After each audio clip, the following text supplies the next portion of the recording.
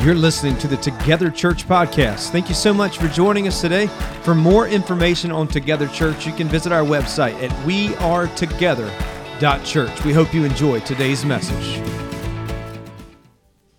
I don't know about you, but I want to think if we're honest, we probably have all asked the question, where is God in all of this? Have you found that you've asked that question at some points in your life? Like, where is God in this? Maybe you've gone through some type of bad experience. Maybe you've encountered a bad relationship. Maybe someone was sick, and you asked, where is God in this? Like, I remember when 9/11 happened, and I was in college, and I was walking down the stairs, and everybody was gathered around a television watching the news, and I can remember the question was, where is God in all of this? Where's he at? There have been times where I've met with people who prayed and prayed and prayed for their loved one to be healed of a sickness, and they pass away. Or they get that diagnosis. They get that one phone call, and it changes their whole life. And we ask the question, where in the world is God in this? And oftentimes we'll follow that up, that if I were God, I would do things completely different. This would have never happened. It would have been done differently. They wouldn't have suffered the way that we've suffered. And I think that's a fair question to ask. And I think a lot of times we feel that when we ask questions like that we're being disrespectful toward this holy God.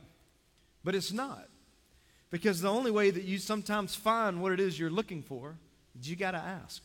You got to, where are you in this, God? And here's the thing that I'll tell you, that when we ask that question, we have to land on the assurance that God is in the midst. If we believe that God is everywhere, he is in the middle of whatever it is that we're going through.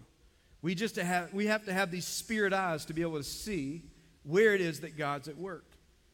So over the next 3 weeks, we're going to jump into this series called When God Doesn't Make Sense. Now, this is not an original series. I didn't come up with this series. This is a jumble off of one that North Point, Andy Stanley did, and Craig Groeschel did. I just took all the research, and I did my own research, and I did my own praline. Where's that word come from? Praline. I'm thinking about praline. I'd love praline right now. It'd be great. But did my own research and put it together to fit what it is for our church, and prayed for the Holy Spirit to give words this morning. So, when God doesn't make sense, we're going to look at 3 different New Testament stories over the next couple of weeks that I think will talk about these themes that are very difficult for us to wrestle with, because a lot of times we try to run away from those questions because we don't have answers for those. I mean, that's one of the worst things as a pastor, that when somebody calls and their whole life has fallen apart and I don't have answers. I don't have answers. And I've learned this. It's okay. Because sometimes you're not calling for me to give you an answer, are you? Sometimes you're just calling because I just need somebody to listen to me. I just need somebody to listen. Did you know that sometimes you can help somebody a lot more by not saying anything and just listening and just hearing from them? And while they're talking, just pray for the Holy Spirit to continue to work in their life, for the Holy Spirit to continue to unravel some things in them. So we're going to look at these 3 Old Testament stories. Each week we're going to discuss the theme. Today's theme that we're going to look like is when God seems like he's inattentive. When he's not even, where is he? Like he's not even doing anything. I'm asking, but I don't have his attention. So I'm going to start with this question. And this is we're an honest church. We tell the truth. We're very transparent here. So how many of you would say that you prayed and it didn't seem like God was listening? Show of hands. Anybody? You prayed and you felt like God just was not listening. Okay. Everybody feel better? It's not just you? Because maybe you've been like, I've prayed. It only happens to me. No, there's times that we pray, and there's things that I have prayed for. And by the way, people think because I'm a pastor that I have this special card, which I do have a card that says I'm a pastor. But I don't have a special spiritual card that puts me on a higher level than you are. Some of you are far more understanding of theology than I am. I'm not that bright, okay? I have to draw pictures with my theology, the picture book like Dr. Seuss to remember it. So I'm on the same level that everybody else is. I think a lot of times people think that pastors are these, like the Pope. I'm not a Pope. I'm an ordinary, common, uneducated man, just like the disciples were, and I feel at home in that. We all have these moments where we probably have prayed and God is just not listening. So what do we do? Because you've been waiting and waiting and waiting and nothing. And this is where, as as followers of Jesus, we've got to be mindful and be cautious, because this is where people give up on their faith. It's easy to walk away when your prayers aren't being answered. It's easy to walk away when you feel that God is inattentive. He's not paying any kind of attention. Like you pray and you pray and you pray, and you feel like nothing happens, and you love Jesus. And then you have friends that barely love Jesus, and they get the best parking spot. They got the best marriage. They got the best finances. They got the most well-behaved children in public. Because you all know when kids are in public, they're good, but when they go home, it's like, yeah, if you just come home for like an hour, you'll see. And you pray, and nothing happens for you, and it's like they don't do anything, and they get all these blessings. Anybody feel that way? It's like, this is not fair. So where is God when I'm praying and I've done all these things? I faithfully serve, I faithfully give, I faithfully attend, I faithfully meet with a small group, I faithfully give my time to people. Where is God in all of this? And I think that's a question that we're going to look at, because it's one that's presented in the Bible. So I'm going to give you the key thought for the day, and then we're going to kind of build the rest of this morning on that. You ready for the key thought? Here we go. Just because God is silent doesn't mean that God is absent. Just because God is silent doesn't mean that he is absent. Because we believe, based off of Scripture, that God is what we would call omnipresent. He is everywhere. The reason that it seems that God is absent is because we don't have the spirit eyes to see where he is at work. Because sometimes our wants and desires overcloud and blur the vision of where God is at work. There were things that I can remember just a few years ago, I spent a lot of time just praying through, asking God specifically. And I asked this question quite honestly and boldly to him: where are you at in this? Because I do not see you. I don't see you anywhere. And I realized the reason that I didn't see God there was because I was not seeing it through the lens of Scripture. I was seeing it through the lens of my preference and what I wanted. And when we look at the Scriptures, we can often see that there's moments that God is silent. You remember after Jesus was crucified? That was a long 3 days. Silence. Nothing. Was God absent? Absolutely not. He was working behind the scenes. Sometimes it's in God's, what seems like in his silence, he's actually working behind the scenes to do the miracle, the setup for whatever breakthrough is about to come your way. So just because you don't hear him doesn't mean that he's not listening. So let me give you this illustration with John the Baptist. You guys know John the Baptist. He's the cousin of Jesus. He was given one mission in life. That was John the Baptist was here to prepare the way of the Lord. That's what he was to do. He was to go and preach the gospel. So this crazy, radical prophet, he didn't wear normal clothes like everybody else. He was a little ahead of his time. So he's wearing these animal skins. He's eating locusts and dipping them in honey. This is his appetite. And he's moving all throughout the Judean wilderness. And he's preaching the same sermon over and over and over again. Repent, for the kingdom of God is at hand. And people got saved, and he baptized them. And John even had disciples. Matter of fact, the way that Jesus got some of his disciples was because of the exposure that they had to John pointing to Jesus. John's one mission, his one calling that God had given them, was to point people to Jesus. There were oftentimes in the Scripture that people confused who John the Baptist was. When this man named Elijah from the Old Testament, who was a prophet, got on a fiery chariot and flew up into heaven, people thought that John the Baptist must be Elijah coming back because he preaches with such authority. And so you got this guy John who's making an impact, who has a great ministry, who's changing the whole region, pointing people and preparing people for the arrival of his cousin Jesus. And here he is, common person, popular. Oh, here's the other thing about John too. He didn't hold back what he believed. He didn't hold back his thought process. Like he just he called it what it was. If it was sin, he called it sin. And he had a little bit of attitude when it came to that, because he believed this was what the Word of God is. I'm a prophet. I'm going to proclaim it, and I'm going to proclaim it with boldness, and it's probably going to get some people upset, but I'm not here to please people. I'm here to be obedient to what God has called me to do. So he begins preaching.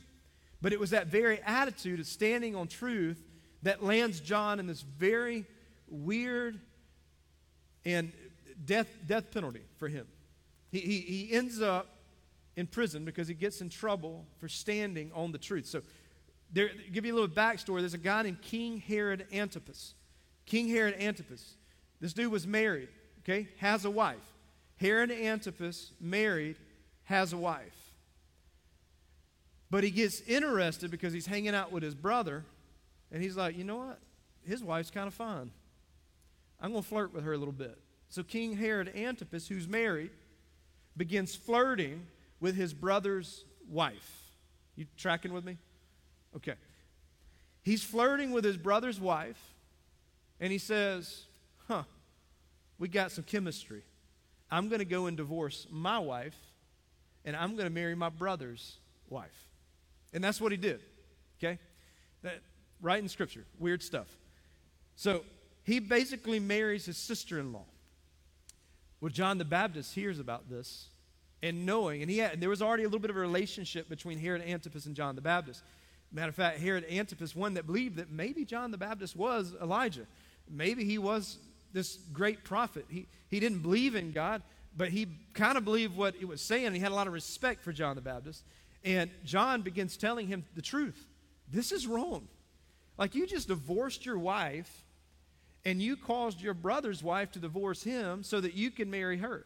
And this is the situation that they ended up in, and John preaches to it, so Herod has to have him arrested. Now, the wife, her name is Herodias. You get all the Herods confused here, but Herod Antipas, the guy, marries the brother, the sister-in-law, Herodias. They get married. Herodias says, I'm not going to take this stuff from John. You're the king. Go kill him.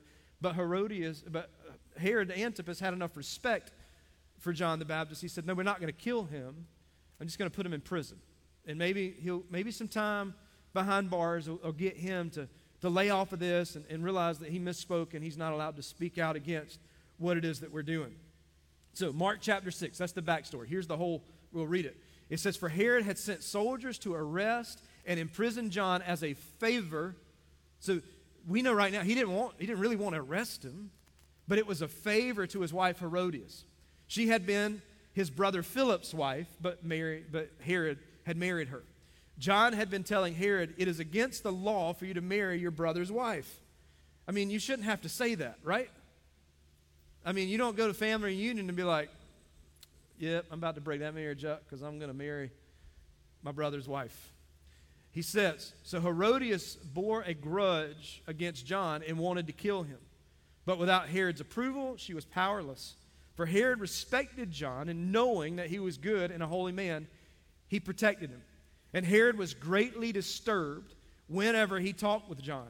But even so, he liked to listen to him. Now why did Herod Antipas, why was he disturbed when he talked to John?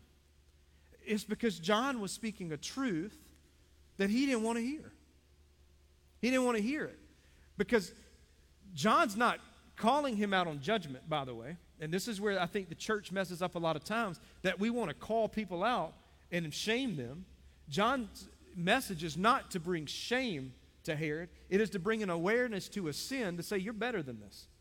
Because I'm telling you, you're better than this. Because there's one coming behind me that I'm preparing the way for that's going to change your life if you give your life to him.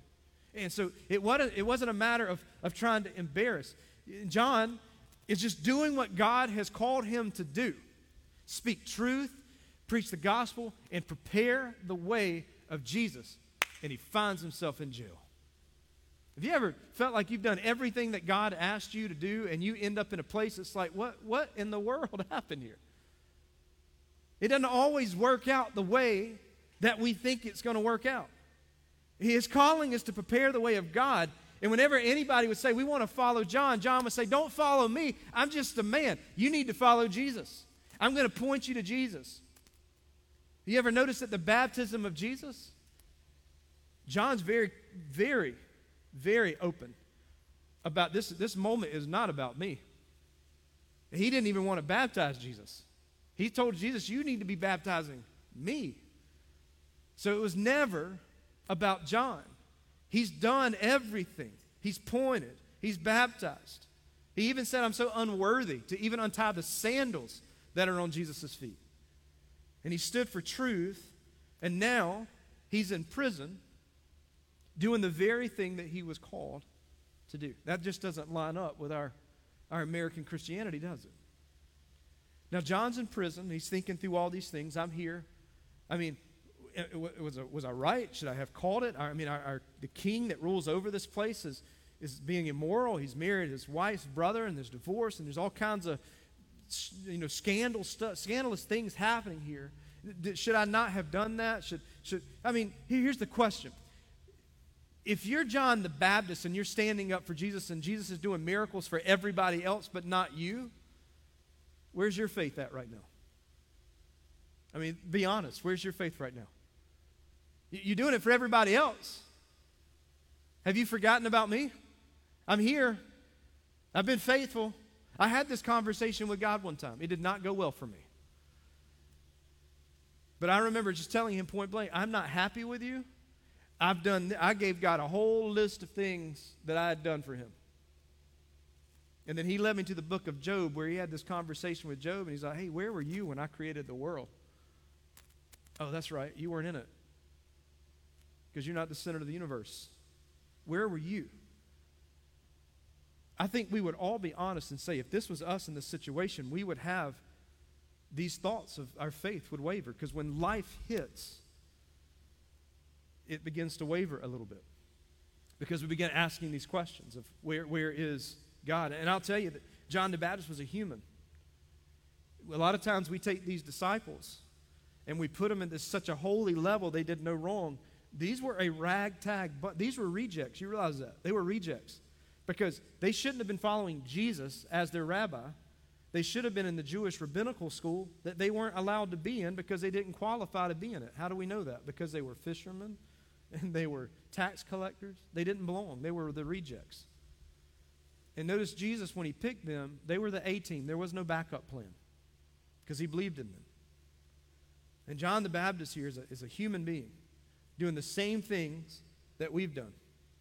Now, he wondered, is Jesus, now think about this, the guy that baptized him. He baptized Jesus. He told him, I'm unworthy to even tie your sandals. He saw the Holy Spirit come down on Jesus. He was there for that whole moment. He heard the voice of God speaking audibly. And now he's thinking, is Jesus really who I thought he was? Because where is he at? Because I've done all these things, and I'm in prison for doing all these things, just waiting, and he's not coming through. Now we're going to have to go to another gospel account real quick to understand where his thought process was. So Matthew chapter 11, verses 2 through 6. It says this, John the Baptist, who was in prison, heard about all the things the Messiah was doing. So he sent his disciples to go ask Jesus. So John's in prison. He's hearing about all this reports of the things that Jesus is doing. Okay? So when he gets his guests to come to the prison, he tells his disciples, hey, go find Jesus. Go find him and ask Jesus this. Now think about it. This is the guy that baptized him. This is the cousin. They grew up together. They knew the whole thing. And he asked this question.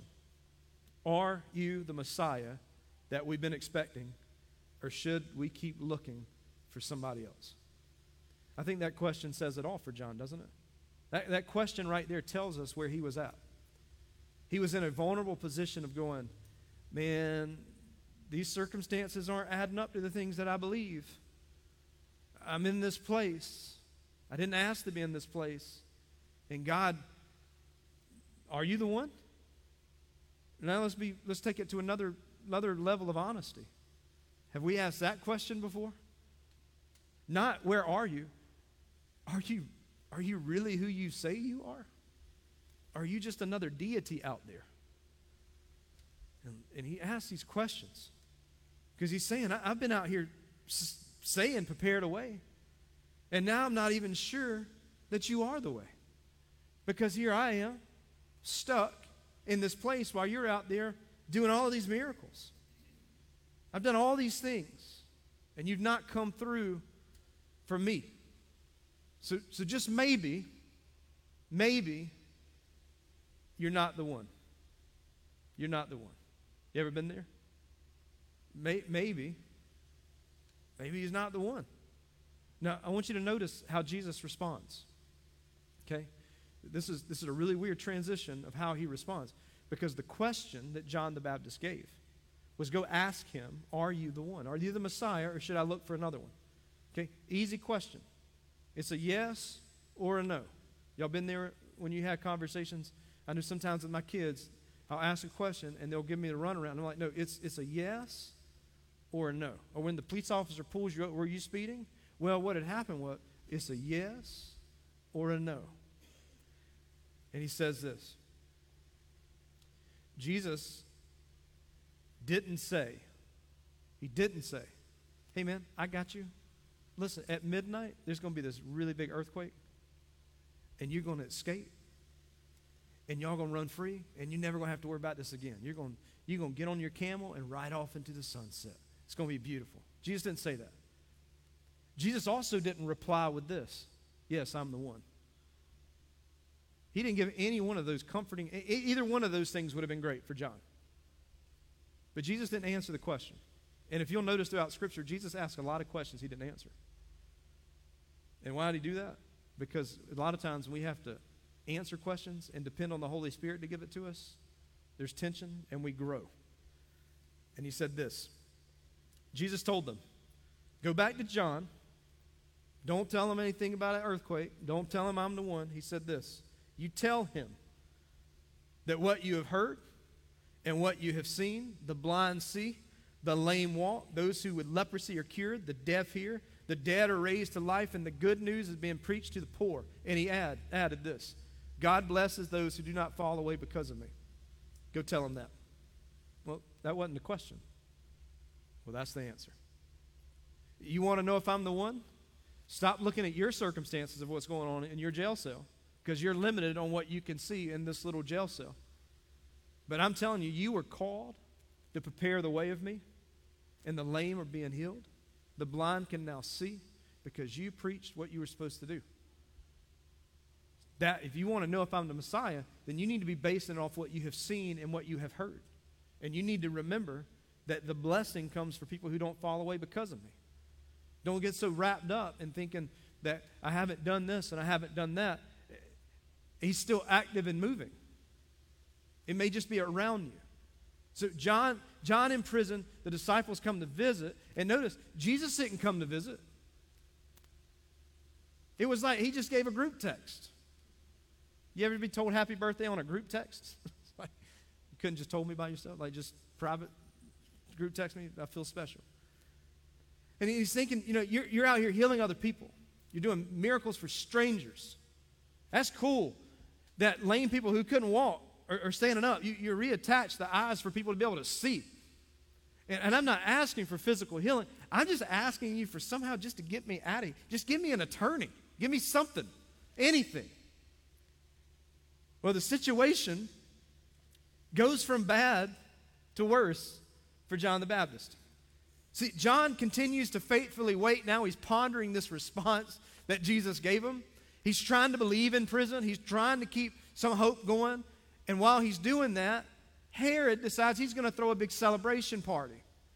And everybody's at the party, and the Bible tells us that everybody's getting drunk. This creates a lot of problems because while the king had way too much to drink, and this is where the story gets weird. Well, hold on. I thought you said that he married his brother's wife. And yeah, but it gets weirder, okay? Welcome to the Bible, people. And he says this, that this party happens, they're drunk, and the daughter Salome, so this is Herodias and Herod's daughter, she does a dance for her dad. It's not ballet, okay? It's not a good dance. It's one of those that you cover the eyes of the people beside you, okay? She dances, and her dad really liked it. Okay, so he's not serving in kids' ministry anytime soon. He's drunk, and this happens, and he's like, this is wonderful. And then he says in front of all the party guests, not only did he just keep, this is the thing you should probably just keep yourself and work through that. He just boldly proclaimed, what a beautiful dance that was by her. And everybody's going, "Ooh, let's get our kids to the minivan. We got to get out of here." And he makes this proclamation about how great the dance is, and how, honey, listen, I'll give you anything you want because that was so good. I'll give you you just tell me what you want, and I'll get it. I'll make it happen. Well, he said this in front of all of his guests. He's got to be a man of his word at this point. He can't go back. Well, she's a teenager. She didn't know what she wanted. You ever ask a teenager what they want? That's why they get gift cards, and then they complain they got a gift card because they didn't tell you what they wanted, right? She didn't know what she wants, so she goes and she gets very unwise counsel because she goes to her mother, Herodias, and says, "Listen, I did this. Don't worry about that. My dad said he's going to give me whatever I want. I don't know what to ask for. There's so much that I could ask for." And she said, "I got an idea. Why don't you ask for the head of John the Baptist? That would be a great gift." Imagine the disappointment on your birthday when you open your gift and it's the head of your enemy just sitting on a platter. Maybe for some of you that doesn't sound like a bad thing, but that is a bad thing. And she said, "You should go ask for that." So the girl does. She says, "Hey, Dad, here's what I want. I want the head of John the Baptist. I want it on a plate. I want you to bring it on a plate. That's the one thing I want." And the king said, "All right." Now remember, he didn't want him dead, and he didn't want him in jail because he actually kind of cared for John the Baptist. But this time, he's got to do what he's got to do. And so, and this is where the story gets amazing. Here's what happens. He sends prison guards to go get John the Baptist and show him how to get ahead in life. But before they get there, an angel of the Lord appears with a massive sword. Earthquake happens. The ground shakes. John the Baptist breaks free. He runs. Herod is converted to a Christian. All of Israel becomes a Christian nation. Thousands saved. That's not how the story went. But wouldn't that be a much better story? Because here's what happened. Those guards walked right into that prison with their swords and told John, any last words? Chopped his head off. Put his head on a platter and served it up. Brought it right into the party and said, "Here you go, honey. Here's the head of John the Baptist." Now, the story would be so much better if that earthquake really did happen. And there are places in the Bible where the earthquakes do and the ground shakes. That's Paul and Silas. When you get to heaven, ask them. They'll tell you about it. Read about it. But God did not intervene. He did not come and save John the Baptist from this situation. He allowed it to play out. In Mark chapter 6, it says, "Then the king deeply regretted what he had said." He regretted making that promise. But because of the vows he had made in front of his guest, he couldn't refuse her. So he immediately sent an executioner to the prison to cut off John's head and to bring it to him. And the soldier beheaded John in prison, and he brought his head on a tray, and he gave it to the girl who took it to her mom. John the Baptist served faithfully. Jesus had the power to rescue him, but he didn't. The guard goes in to see John in prison, and he brings his head back on a platter. This did not go the way that John thought it was going to go. He thought, maybe I'm just going to be here for a little bit.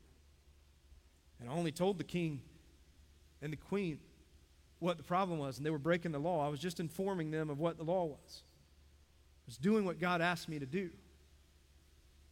And now it's over. Like, I'm going to die because of that, because of greed. And I mean, it doesn't fit our version of Christianity. It doesn't fit where we get the promotion and we get the new house and we never get sick and everybody's always healed. This story doesn't fit with everything else if you just read the context of all these other, because Jesus is out there healing people. There are miracles happening just a few miles from this jail cell, and the one that is crying out the loudest, nothing. Nothing. That's where we have to wrestle. So let's take a step back just for a few seconds. And we got to disconnect from the emotion of the story. And we have to ask what actually happened here. And here's what we do know. John's desire was fulfilled. And it was to prepare the way of the Lord. He had done that. That's why Jesus responded the way that he did, of going, you did a good job, man. You did a good job. You did exactly what was asked. You did a good job. And John's desire is fulfilled. He was preparing the way. He actually did it. And what we recognize is not just John's, but God's purpose was fulfilled. The blind would see and the lame would walk. And we recognize that. The gospel had been proclaimed. And we see that John actually did what he was going to do. And more importantly, God did what he purposed him to do. That's the important piece here. It just didn't come to pass the way that John had planned. I don't think any of the disciples thought that their lives were going to end the way that they did. I mean, they were all killed. And they tried to get the writer John, the apostle John, but it just didn't work. So he ends up on a vacation on the Isle of Patmos writing the book of Revelation. Where does all this go? Because this leads to a lot more confusion, doesn't it? Because it doesn't really answer the question. But we said just because God isn't speaking doesn't mean that he's absent. Proverbs 19:21, Old Testament, describes this in a sense. He talks about it. He says, many are the what? Say it with me. Many are the plans in a man's heart, but it is the Lord's purpose that prevails. Many are the plans. I mean, I have plans for my life, but the Bible also says that God has plans for your life, plans for you to prosper and not to harm you. God has plans. We have plans. And many are the plans in our heart, but it's going to be the Lord's purpose that prevails. The closer we get to God, guess what our hearts will start to look like? It'll look a lot more like his. We can't trust ours. Our heart will, we talked about this. We had enemies of the heart. Our hearts are crooked because they've been corrupt from day one. And it's God's plans that prevail. It wasn't John's plan that was going to prevail. It was God's plan that's going to prevail. Because God's word is true whether my experience lines up with God's word or not. Let me give you this tidbit. You don't have to understand the plan to trust God's purpose. You don't have to understand the plan. It's okay. His plan keeps you on your toes a little bit more. Sometimes God's going to step in, he's going to heal people, and sometimes he's not. I don't like that plan. I like the plan that we pray and everything is great. Everybody gets blessed. Everybody doesn't have to fight the sick. We can just pray it right off, and that doesn't always happen. Now, let me tell you this, too, because this is where people are like, well, what's the point of even praying? I had somebody ask me this question not long ago. Am I foolish for asking God to bring healing to this situation?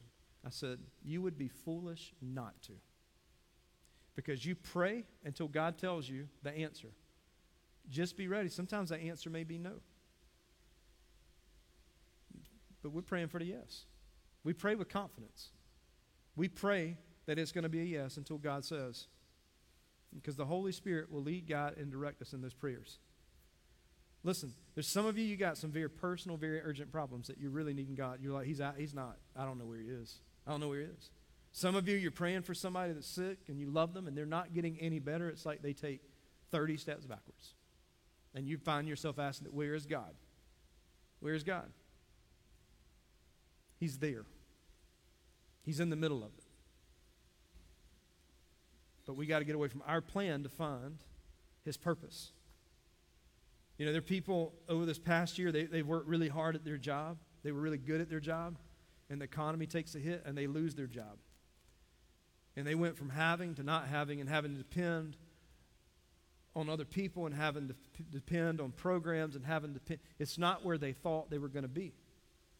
The plan didn't work out for them. There are people who have lost these jobs. There are people who have lost loved ones. They have prayed and prayed and prayed and nothing. But can I tell you this? When I say that you don't have to understand the plan to still trust God's purpose, it doesn't erase the fact that God is still good. He is still good. God doesn't give us sicknesses. He doesn't give us these things. Sickness was never the thing. Cancer was never the thing. It did not exist in Genesis chapter 1 or 2. Because our bodies function the way that God had designed. Everything was functioning the way it was supposed to. He said in the garden, when he was creating, every time he created, he said, it is good. And the moment that sin came, it collapsed everything. God is still good. We do not interpret the goodness of God through our circumstances. When things aren't going well, it doesn't mean that he's not good. We interpret our circumstances through the goodness of God. That he's here. He's working through it. He's going to bring comfort. He may never, ever give you the answer to why it's happening the way that it is. You may never get that.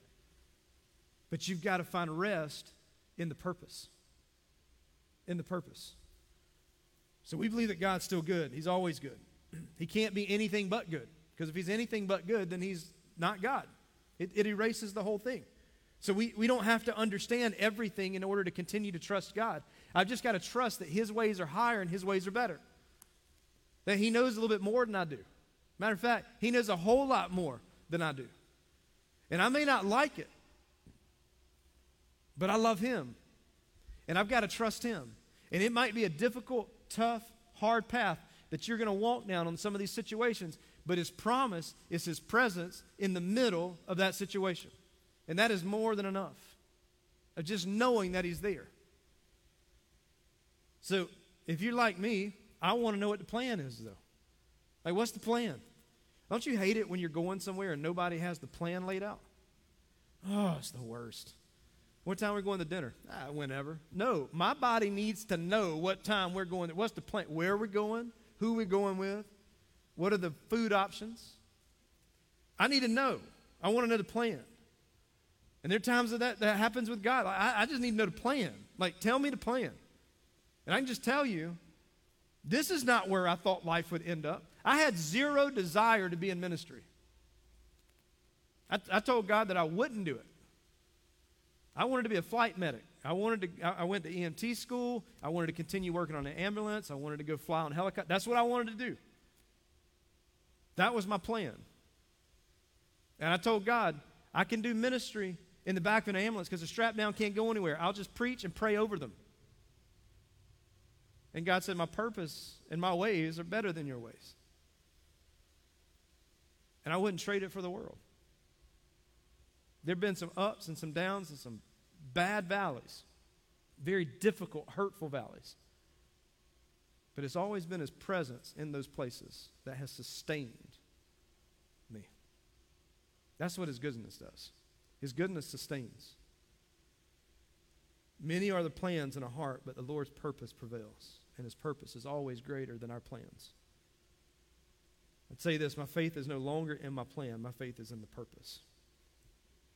All my life is not the center. I'm not the main actor in the play. I just play the background. Jesus has the lead role. He always does. And he's got this thing scripted. I'm just here to serve God and to glorify him however I can.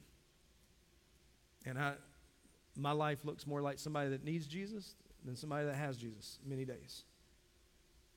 And you know that Jesus there was a moment that he had to trust the plan.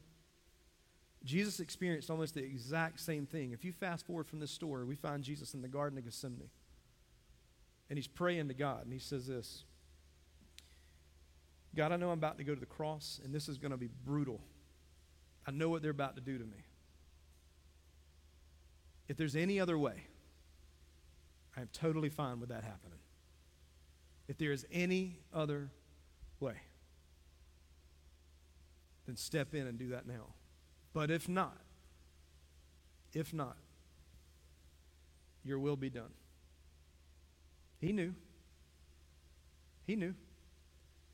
Do you know when Jesus was on the cross, after being there for a few hours and bleeding, the sky goes dark, and Jesus asked this question, my God, why have you forsaken me? There was a moment that the Father had to turn his back on his Son.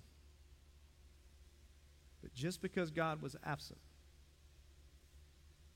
just because he seemed like he was absent, didn't mean, or he was silent, didn't mean that he was absent. Because God was there the whole time. This is why the Bible tells us that Jesus has experienced everything that we've experienced. He was human. And we don't have to worry and fear the plan when it deviates. We just trust God for the purpose. That's the difficult thing. And we're going to close right here, and I'm just going to tell you, that probably has stirred up more questions from you than it has helpful for you. And I am 100% okay with that. Because there's some things probably now going through your head, and there's probably some things that you're feeling right now. Here's what I want you to do with those things. Take them to prayer. Let the Holy Spirit give you that. Because I'll tell you that what the Holy Spirit wants to tell you is far greater than what I can tell you. Because I believe he has something specific to answer to those things. If you've been praying for somebody to be healed, if you've been praying for situations that you're going through, do not stop. Well, God's not listening. He is listening. He is not absent. He is here. So the next couple of weeks, we're going to kind of build on this. And we're going to keep wrestling through these things. And they may bring up more questions than they do answers. And here's how we can combat that, not just through prayer, but I've learned the best place to work these things out are through conversation. Okay? We have small groups that meet all throughout the week. We got a lot of them. We have them all listed over here. I'd love to get you in one of those. That's a place for you to go and ask questions and work some of these things out with other like-minded believers. And try to just figure out what else does the Scripture say on these things. And find comfort in his purpose. Can I pray for you this morning? Father, I prayed right now that we can take these nice little sayings and know that you're not absent in the silence, that you're here. We know that your plan or our plans are not as good as your purpose. Your purpose is so much better. And we know these things, but it doesn't always make the pain of situations that we battle and we go through, it doesn't make those things better all the time. So what we're asking right now is I pray that your Holy Spirit would intervene and speak. We may not even know how to start asking these questions or even praying about these things. I just pray that the promise that you gave us, that the Spirit will give us the words to speak when we need to speak. He's our translator. He will communicate to you. I pray right now that those words will be communicated and that you would begin lifting the burdens that are on us, off of us. We were not intended to carry these burdens. That we can truly just say, here I am. I trust you. I may not like it. I may not like the plan, but I trust you and I love you. God, do a work in this next few moments, and we pray these things in your name. Amen.